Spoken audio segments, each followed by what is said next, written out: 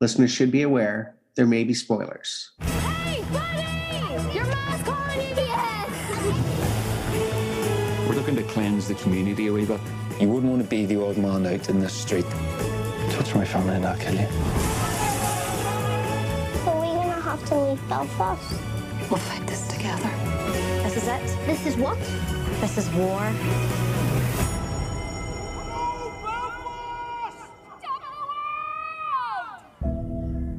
Welcome to Editors on Editing, the podcast in collaboration with American Cinema Editors and Pro Video Coalition. I'm Glenn Garland, and I'm joined by Una Ni Ganila. Una has edited such excellent projects as White Girl, The Missing, and Ripper Street, all three for which she was nominated for the BAFTA. Three Girls, for which she won the BAFTA, as well as Wallander, The Crown, and Stan and Ollie. Now she has edited the powerful and moving film Belfast, for which she was nominated for the Eddie. I so enjoyed your editing on Belfast. I thought you did a fantastic job. Thank you so much for joining me today. Thank you, Glenn, for asking me. I really appreciate you. You've done both features and episodic television. Could you speak to the differences and if you have a preference? Oh, well, I definitely have a preference, I think, for film. Only because it's such a joy to tell a story with the beginning, middle, and end. Episodic telly, I really enjoyed when I did Three Girls. That was 3 parts, and I was the sole editor of all 3 episodes. That also was very challenging and rewarding because you could actually shape the film, and I could move scenes from episode 1 into episode 2. There was a playfulness that you can do when you're editing all 3 episodes out of a 3-part series. Sure, it was like a long film. Yeah, exactly. When I'm doing something like The Crown, The Crown was just amazing because they were amazing people and each episode was sort of treated as a little movie in its own right.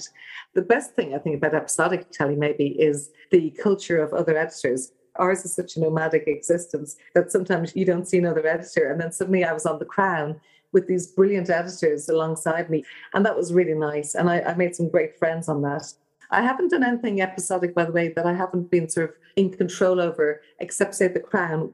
But some of the episodic telly, like The Missing, Series 1, I assembled all 8 episodes, and then another editor joined me and we split them. So I've always sort of been like a lead editor.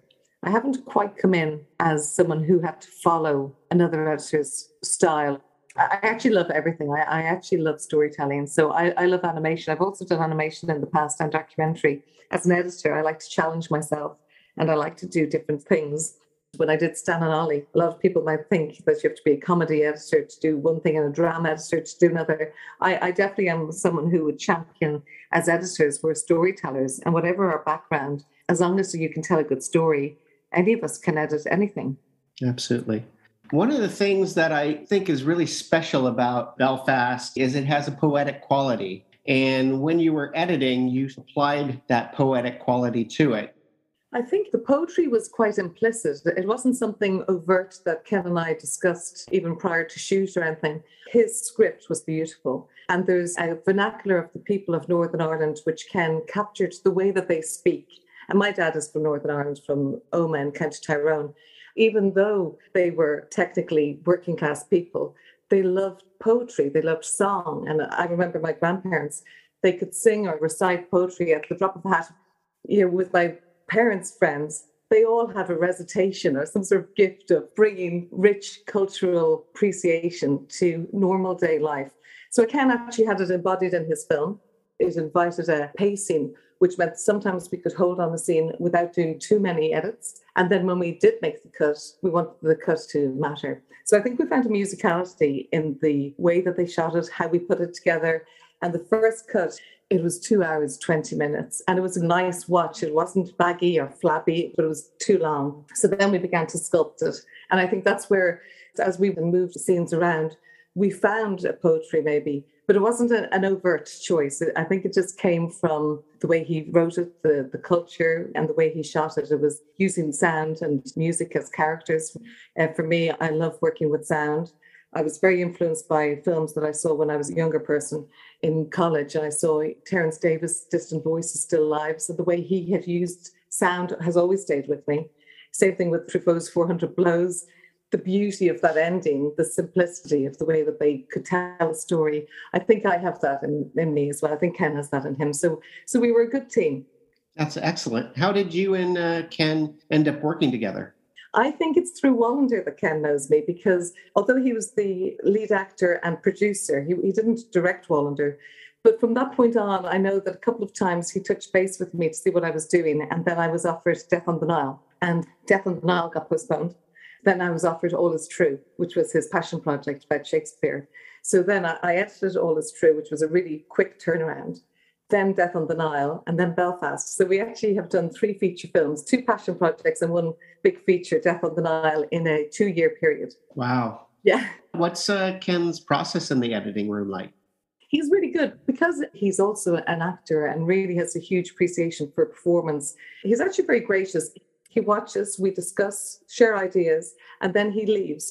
So he's not a director who stays sitting behind me. I have worked with directors who love the cutting room and they really stay behind, even if they're not even monitoring what I'm doing. They're just maybe writing another script or whatever. But Ken is quite prolific with his work in theatre as well and developing other projects. So he comes, he's very focused, he watches, he gives great feedback, and then he leaves. So when we were working on Death on the Nile and Belfast, because of the pandemic, we had to work separately. So I had an Avid in my house, he had an Avid in his house. My assistants had Avids in their house. We were all separate over COVID.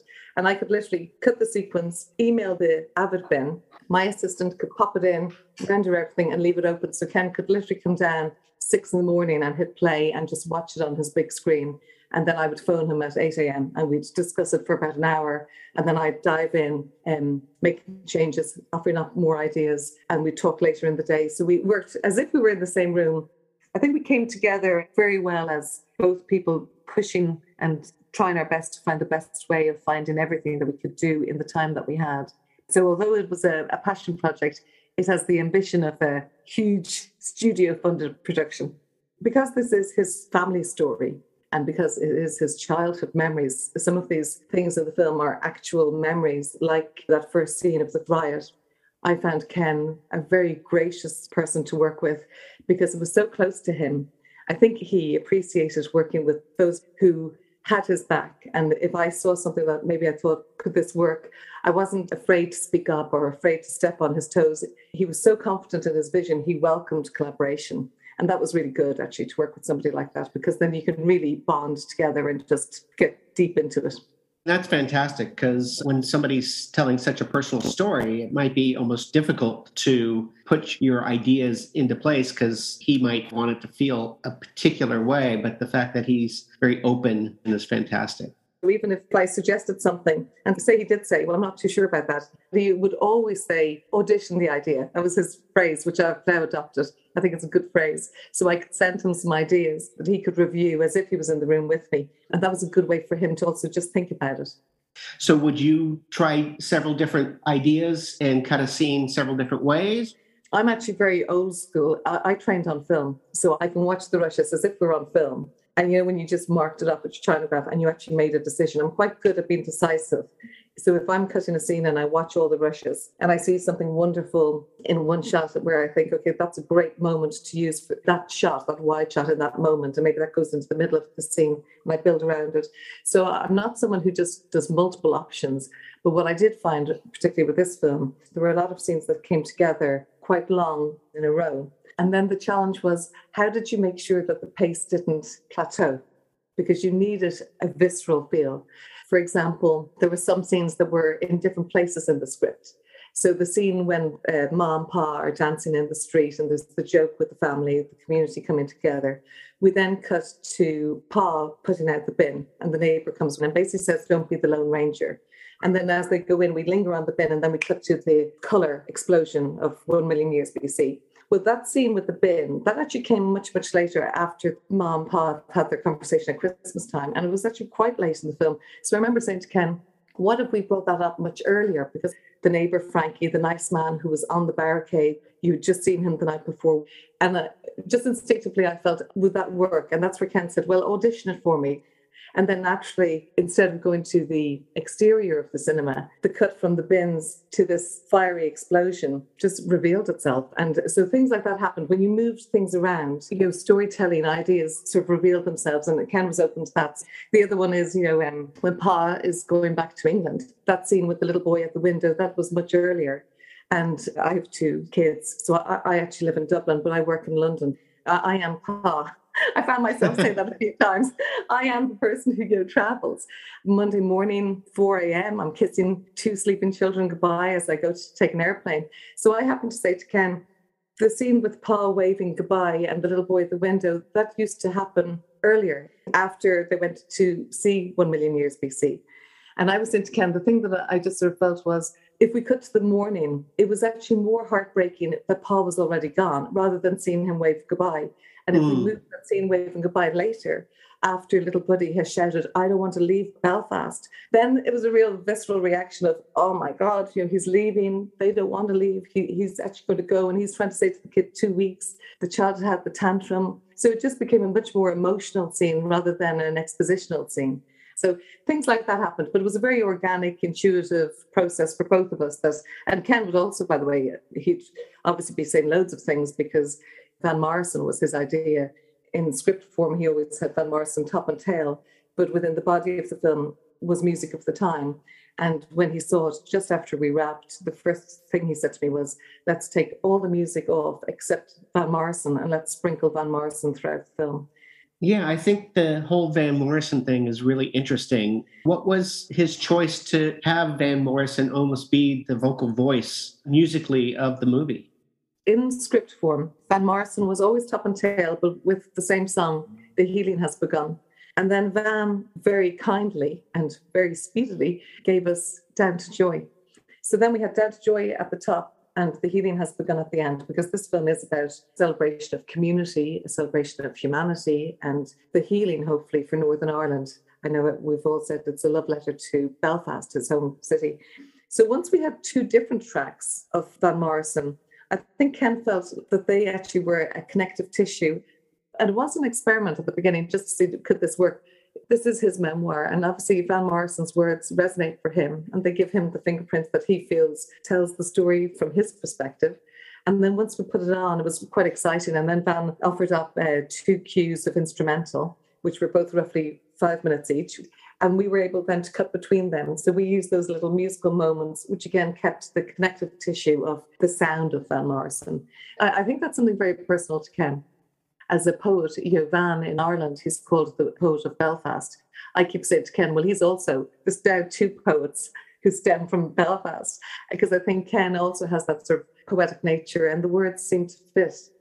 I thought the Dark Side of the Road was very powerful, that whole montage that you created of Buddy living in this war zone like place. And it was very powerful hearing Van Morrison's soulful voice while you showed these different images. And those little vignettes, they were very important because, as I say, Ken shot a lot of beautiful material. And as we refined, a lot of beautiful material was falling to the cutting room floor.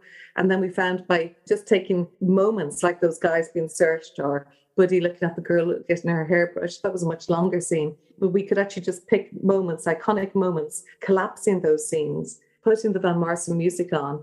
And again, it helped with the shaping. It gave a little bit of respite between the long dialogue scenes, which were exquisite, but they needed a little bit of breath for the audience to just feel the time passage as well in this place.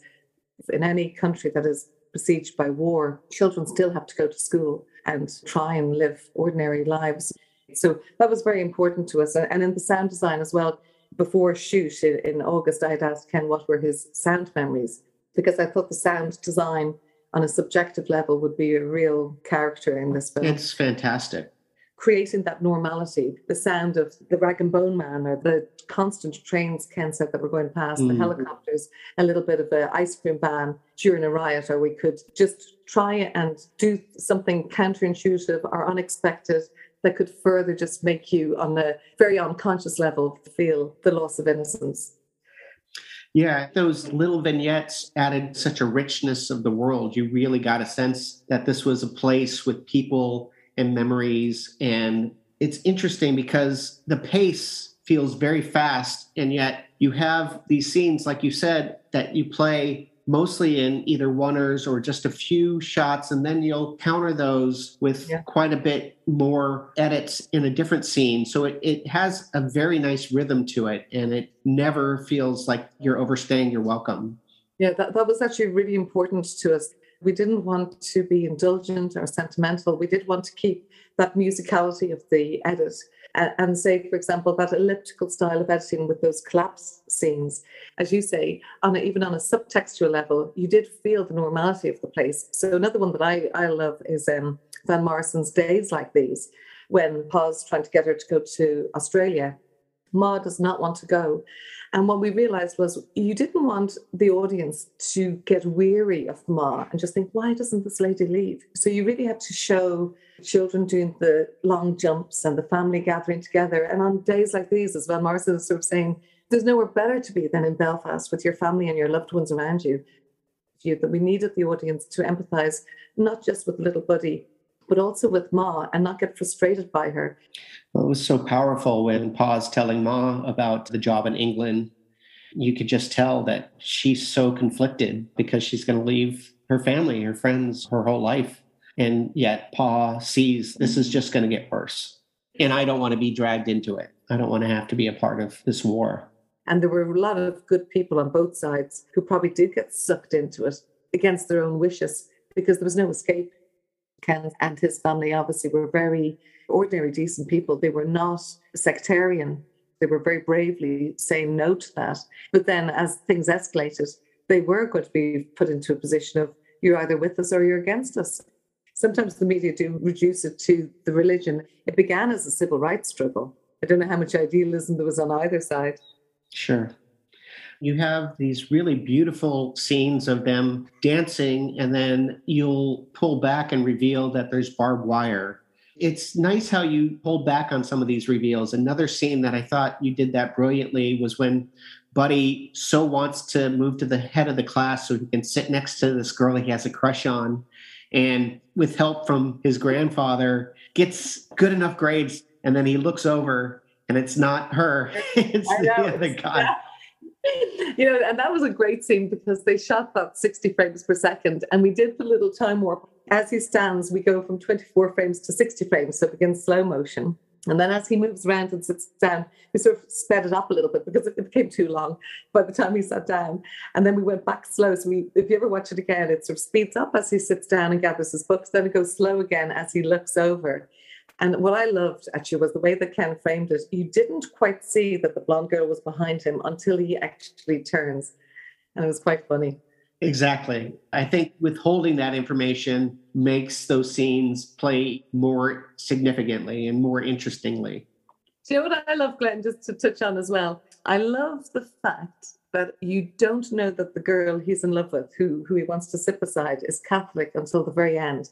And I thought that was actually a really important piece. Again, when he says, do you think I can marry her? And the father said, of course you can, why not? And he says, because she's a Catholic. That really resonated with me because you have family in the north, and I have cousins now who have married Protestant men, but in the time of my grandmother, that would have been impossible because it wouldn't have been safe.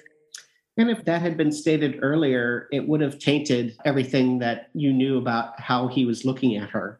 Whereas since you don't reveal it, it's just a boy who has the intense crush on this girl. Yeah. And as you say, it hasn't been overstated. It's just a simple fact. And it meant nothing to the little boy or the little girl. They just liked each other. Sure. That first scene where Buddy, it seems like he's living this idyllic life. There's joy and there's fun and everybody knows him. And then all that is rocked when you start shifting the sound. The cable car becomes this strange, weirdly, I'm not sure if you slowed it down or whatever, but then you start coming around Buddy as different sounds start coming in. And then you pan around Buddy to reveal the rioters. It's quiet. And then suddenly an explosion of sound comes in.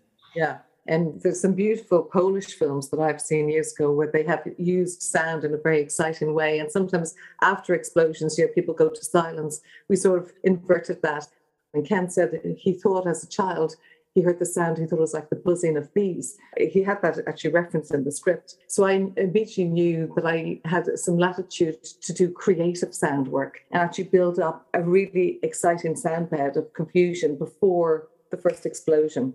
Otherworldliness to try and mimic Ken's memory. And as you say, we did put a time warp on. Ken and Harris shot at 60 frames per second, that circular track. But I was able to put a little time warp on so we could go from real time, 24 frames, down to 48, getting slower then faster to 60. It actually rotates them twice. The first time you just see a blurring of crowd and then it goes around them again, but at a little bit faster speed until you come back to the back of the headshot with that big explosion. Ken had shot 2 cameras. So I was like a little magpie just going through all the rushes of the B camera because B camera was just snatching so many wonderful moments. We obviously shot this during COVID. And thanks to the rioters having scarves, Charlotte Walter, our costume designer, she was able to put surgical masks under the scarves. So it was the first time we actually had great. Yeah, it's great. And then Ken just made sure, because it was our first time to actually have a lot of people on the street, he had 2 cameras, so I was able to just use a flurry of editing after the opening, which was sort of done in real time. Then I was much more elliptical and just jumping time. So Ma throws them onto the table. She runs outside. Then there's a high angle, like a drone over them. Then she's back in. She's over the window. So we wanted to capture the psychology of what it felt like to be them. I feel like choosing not to have score there makes it more real, which I think was very powerful. And then speak to mixing normal speed with slow-mo. So that was a huge tool for us, just that use of being able to put something that Ken shot at 60 frames, being able to put a time warp on and just speed him up or slow him down, which allowed a more psychological feel even to a shot that has no edit. But technically, my little time warp allowed control of the image. All of those tools really helped us to make sure that we made it feel immediate. Like I would say it's probably a more psychological style of editing once I started cutting. But by having the longer takes at the beginning, it's like the calm before the storm. And that had a really strong emotional impact for an audience, even for me when I'm watching it. When you start editing after having withheld edits, then those edits matter, actually. And as you said, without using music sometimes might make it feel at arm's length, or it might make it feel, depending on the music you use, either too exciting or too sad or whatever the case may be. But by keeping it as the sound design, you're absolutely in the subjectivity of our characters. An important conversation, which I haven't really discussed before, but the subjective point of view is something really important to me as an editor. Whenever I'm cutting, I'm always mindful of how I could construct something that would allow an audience to empathize or feel in the shoes of somebody. Absolutely. Once Buddy was under the table in safety, we go back into slow motion for Ma and allow her breath to resonate, to peak above all that rioting. When she's at the window, we're in her shoes, actually. And I think that fade to black and just hearing her saying, "Oh, holy God," in black, just allowed the audience to know what that felt like. And that was actually a pivotal moment in the family's life. What I keep sort of recognizing is we had social realism a little bit with those riots, but we also had the magic realism. So the first riot is quite socially real. We've got no music, it's real sound. But the second riot is magic realism, see through the eyes of the child, and we use the music of High Noon. And I think that's really vital element, again, that we were using in the edit, and it was in his script that High Noon would play at that moment. And we would then go in an editorial style to a more classic Western, going to the high angle shot where you saw the 2 men before, the gun comes out and he throws the son of earth, that you would allow a more playful editorial style and let the High Noon music just transcend everything and actually remove the sound or reduce the sound. I like those different styles.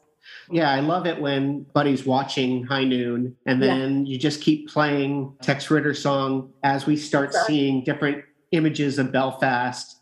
It's such an interesting juxtaposition. And then to bring it back when the scene that you're talking about, where there's a real threat to Buddy and his family, it looks like there could be some real violence done to them by this war that's going on with the Protestants and the Catholics. And suddenly you go into, like you say, magical realism, where it becomes almost like a Western scene. You go into slow motion, you start playing the High Noon. In a way, it works so well because the movie is Buddy and his memories. And so he can almost remember this as his father becoming the hero at this moment. Correct. Even if Pa never did that, it's how the child felt of just if the Pa had shown up or whatever. I think there's a little bit of grace or latitude there that this is as he remembered it. And sometimes, children who've gone through a trauma, they will remember things with a safety valve of whether it's the high noon. That blurring of the edges of a child's perspective, that was a really important tool, I think, in our editorial toolbox. I enjoy how you didn't feel that you were handcuffed to staying in Buddy's perspective, that you could go to other people's point of view, which I thought was good, because some films feel like you have to stay in this particular perspective because it's being told from this particular character. Well, I think you're right. I think Buddy was sort of the backbone of the film, but it was really important to actually allow Ma to have a voice. But also, I think, thanks to Ken's gathering of such incredible cast. I mean, the cast, I couldn't believe it when I heard here we had Judi Dench, Katrina Balfe, Jamie Dornan, Kieran Hines, and little Jude Hill. A brilliant cast, which meant that also they gave an awful lot, even in simple scenes. And to be able to find those little moments that could just allow you a moment of empathy with those characters in that moment in time. And I think for Ken, it was important because he was celebrating and paying tribute to his beautiful family and the community that he came from. He wanted to make sure that it is an ensemble piece, really, and that those characters were allowed to have a voice. So by the end of the film, you cared about all of them. That everlasting love sequence, that's another one from an editorial point of view. Although we had all the bells and whistles of the trumpets and things, it was really important for me as an editor to keep an eye on the subtext, which was Granny's grief, Mom and Pa coming together, that they love each other, that all that tension and stress and will their marriage even survive this, that ultimately they love each other and he shoots the arrow. And again, withholding the close-up of Buddy. So we don't see that big close-up of Buddy smiling at them until the end of the scene, when you can realise you've actually just witnessed this through Buddy's eyes. So I think we found ways of doing point of view, but I was blessed with incredible performances from the cast. And sometimes using stolen moments. In the cinema, Judi Dench was really funny and she always got Jude laughing. So we had real moments that actually happened before cut or after action, because sometimes Ken did rolling takes in order to help nurture Jude Hill's performance. So we had long takes, which I would say to any director who's shooting with a child, it's great because it just meant he could keep going and help nurture little Jude and give Jude the confidence to try out other ideas and other things. So then we had this wealth of beautiful material from Jude, who just got stronger and stronger. And those close-ups of Buddy are so powerful. And when you go to them, you really get the sense that you're inside Buddy's head. And of course, Judi Dench could make a joke and he would laugh. So in the Chitty Chitty Bang Bang, when he's laughing, he's actually laughing at a joke Judy has just said to him before acting. Yeah. Ken is always interested in those stolen moments which can actually reveal the humanity of the person because it's real. Well, speaking of Chitty Chitty Bang Bang, what was the choice to be in black and white? And then what was the choice to then have color for some of the color movies and for the Christmas Carol and the opening? So for the opening and closing, as per script, it was always color and the film black and white and the cinema color. So we always knew that we had this use of color within the body of the film as an expression of, I suppose, the imagination of the child or the escapism of the child from this reality. I think Ken would feel that the black and white just lends itself to maybe a very authentic feel, that you can just focus in on the story and not get too distracted by the beautiful costumes that We had another film, The Great Escape, which was color, but where that came, it didn't earn its place. So then we found we had two cinema scenes and the theatre, which was in black and white. So then we said, okay, well, how about if we pulled this theatre into colour? Because, of course, with Ken, he's a great theatre actor and director as well as film and TV. And then that was a very natural process. And then Ken, Matt Glenn, the VFX producer, myself, we were just talking and sort of saying, okay, what if we put the reflection in Granny's glasses, which could be like a nice little nod to the poetic nature of his grandmother, because she really loved films back in the day. She really loved theatre. So that was actually a very organic development during the edit process of just the rule of three, two cinemas and then a black and white theatre. Could the theatre be colour? They shot everything in colour and put a black and white grade on the material. So we had the ability to go into colour for anything. And that's what we did. That's great. The black and white footage is just gorgeous. Beautiful. And what I loved about it, they really graded it in this sort of luxurious velvety black and white. And then they did a little bit of effect on some of the eye shots at times where they had made a little bit of more whiteness in the eye when the child was afraid in that first rotating shot. So very subtle little things that they did, which just added to that effect. I think it actually allowed you to just lean in. I think that was one of the major things that we wanted to do. We wanted the audience to lean in and listen. And then the way he shot the prologue, we did that actually almost like a preview cut prior to principal photography, where he went out with Harris and Jim Clay, the production designer, and they shot things on their phone. We were exploring the best way of opening the film, voiceover, an interview, and Van Morrison. And then within 2 or 3 days, Ken refined it to just Van Morrison. He dropped his voiceover. We had one point where we had the child's voice at the beginning and the man's voice at the end, but we lost that as well. So we really explored the material and tried to work out the best way to reveal this story and do justice to his script, because the script was beautiful. But gradually they fell away.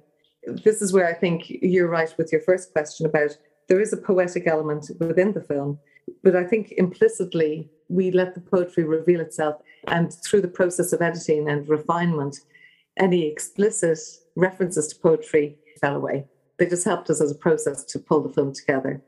Sure, they sort of revealed what the essence was so that then you didn't need them anymore because it was all subtextual. Yeah. And I love how you and Ken juggled the joy and the comedic elements with this tragedy. And it's such a beautiful stew, but also complicated to make sure that the tone stays true throughout.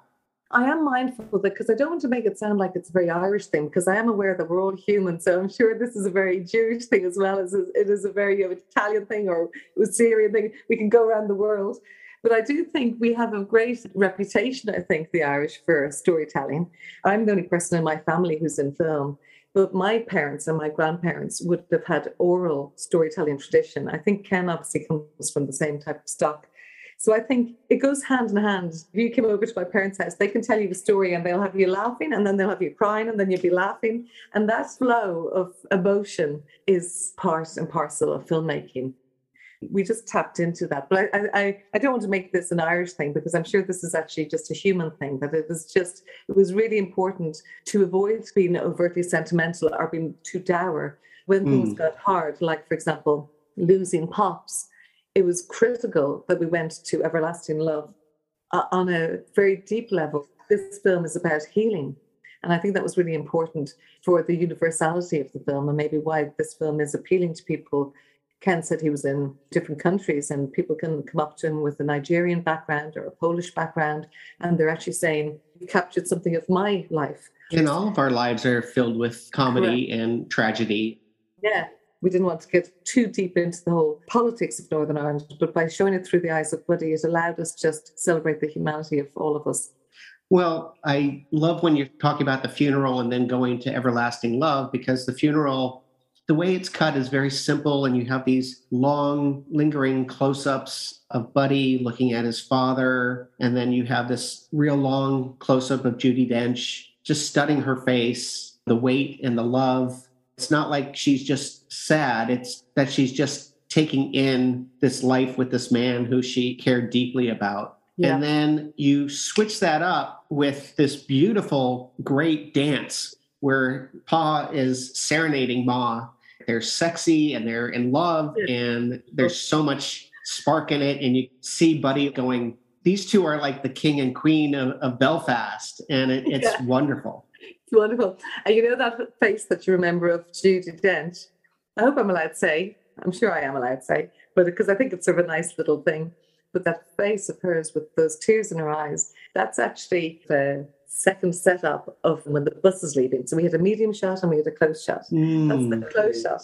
And what I found was, and it just looked like if you just moved that close up, no one would know it's the same shot twice, because she's actually in the same doorway. And thankfully, Granny wore actually almost the same clothes, so you'd never know. And also the black and white was a huge favour for us anytime we had to do anything sneaky like that. So that beautiful face with the tears, it just went so well with the mourners leaving. So all of that was a nice crafting together of just trying to find anything that we could poach from one scene that we hadn't used already, because it was truthful. Yep. that story when Pops is talking to Buddy about the tax man, and then you're intercutting it with the tax man coming to pick up the taxes. I thought that was really clever. Yeah, that was really funny. And actually, if we had more of them, I think that they would have been quite fun. But it really worked there for Pops' story. It was sort of like given to him. And you didn't make it a gimmick. It was just one time, which was great. Yeah. We did have one version that had one more, but that was the one that worked. And this probably feeds into your question about subjective point of view. This was one for Pops, for example. So we did find ways where we could allow each character a moment where the audience could just empathize with them and understand it from their point of view. And basically leading to the moment of him saying to Buddy, what do you want? And little Buddy saying, I want Granny and you to come too. And then we cut outside. That's one of my favorite cuts. That's one of my favorite shots, actually, because I actually studied directing and cinematography first for 4 years in Dublin. And then I specialized in film editing at the National Film and Television School. So I actually really have an appreciation and I really admire cinematography. And I love the fact that Ken and Harris have used frames within a frame where we could actually split the screen and we could make Buddy do something if we needed to rotate later bit of his performance. But I also loved shooting through glass. I think that's really a gift. So when we were on the bus, for example, and Ma is really making her case why she does not want to leave. Ken had shot through the window and then he had singles within the bus and then the little child. So we had a lot of nice coverage of that scene. And what we found was the most beautiful performance by Katrina was through the glass.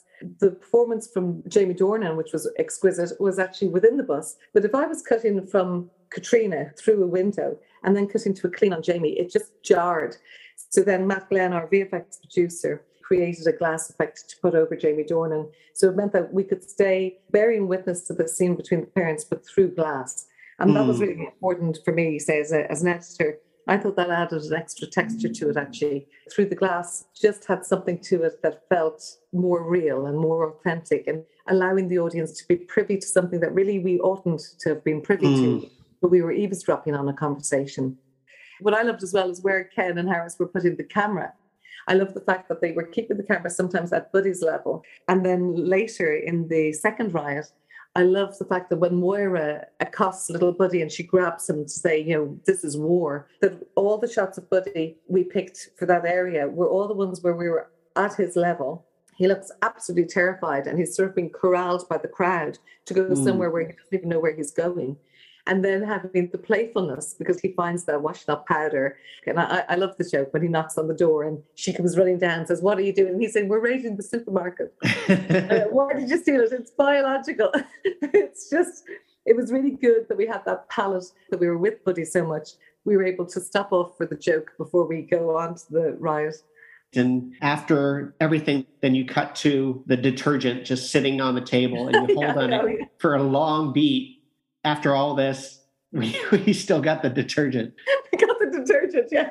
And they'll never use that detergent because that detergent is now like the symbol of all that horror that they had. Exactly. Yeah, I was watching that recently, Glenn, and I did sort of think to myself, I like holding it that length of time, but I wonder if anyone's going to think that was a bit indulgent. But I liked it. I think it earned it because also you had to move from them getting out of the van. And it felt like you really needed just to pace it right before she begins to say, when I saw myself in the window dragging those kids up the street, because people do laugh when they see the biological. So that's why we sort of held it. I just sort of felt you needed a pause. I agree. It's a reset, which is nice. It's a reset. It's a reset. I feel that the film ends very sweet, but melancholy, because there was a lot of chaos amongst the beauty. Yeah. And it got worse. So many people were lost that I think the solemnity of Ken's words for those who stayed and for those who went and for all of those who were lost, it just felt right. As soon as he wrote those words, the ending when the older Buddy returned was gone and he was very happy. And I think all of us who were working on it, we just felt he had found the right words to end the film. And one thing I was going to say to you, Glenn, which might be interesting, is the poem The Little Boy in the Morning by Francis Ledwidge. I'm trying to think of the beginning of it. But it's like and still I wait and he will not come. He whistles at another gate where angels listen. And it's about a little boy who passed away and the friend is waiting for him to come to the gate.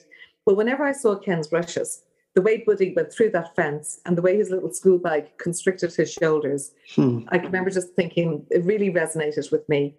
I loved it. And I think it was really early. It might even have been the second week of the shoot. I was pulling the assembly together and I was trying to put a little poetic montage together for Ken at the beginning, just to ease him into the week's assembly. And I found at the end of those shots, when Buddy went through the fence, they held the shot long enough that there was an empty frame of just the fence. So I put together the fence, the saddle, and then the curtain billowing. And that's still in the film, would you believe? And when I showed that to Ken, he was really interested in that. But it meant that we had to then preserve the little boy going through the fence. So again, as an editor, it's really interesting, the things that sort of resonate with you, but they resonated with me because I just thought of that poem by Frances Ledwidge. These places, when they leave, they'll never be there again. Or the fence where the boy shall no longer thread, or the saddle will never be finished. We both sort of felt, okay, now we have to preserve every shot of the little boy going through. So we had 3 shots of the little boy going through the fence. And even if anyone said to us, does he go through the fence too many times? We both were quite stoic and saying no, because we knew it wouldn't make sense at the end. Absolutely. Yeah, so I think audience memory is a huge thing for me when I'm editing. Always trying to find something that an audience will remember. And, I saw Dune. I thought Joe Walker did that with his palm trees in Dune. Joe Walker's palm trees are my fence. When I saw that in Dune, I loved it. I was thinking, that's exactly what I like doing as well, playing with audience memory. What were your most challenging scenes? One of the biggest challenges, Glenn, outside of individual scenes, was probably more holistically how to keep the pace of the film moving in a way that would keep the audience engaged and leaning in. Ken wrote a brilliant script, but obviously from script to screen, things change. And I think what we did very well together was forensically investigating our rushes and finding moments where you could move things, just making sure that the film was emotional. And as you said, you could laugh and then you could cry, but that we didn't stop. There would always be a risk of film plateauing. Several times we would say, okay, we have to watch this. Say when it was a 2-hour cut, we'd have to watch the 2 hours because you could start editing within, but you always had to step back and just watch it as a piece. Because if you did too many edits, or if you let the scenes outstay their welcome, we mightn't be having the conversations about the film having such a visceral reaction to an audience. If we were to move a scene that added to the psychology or the emotion of the piece, then it was worthy of moving.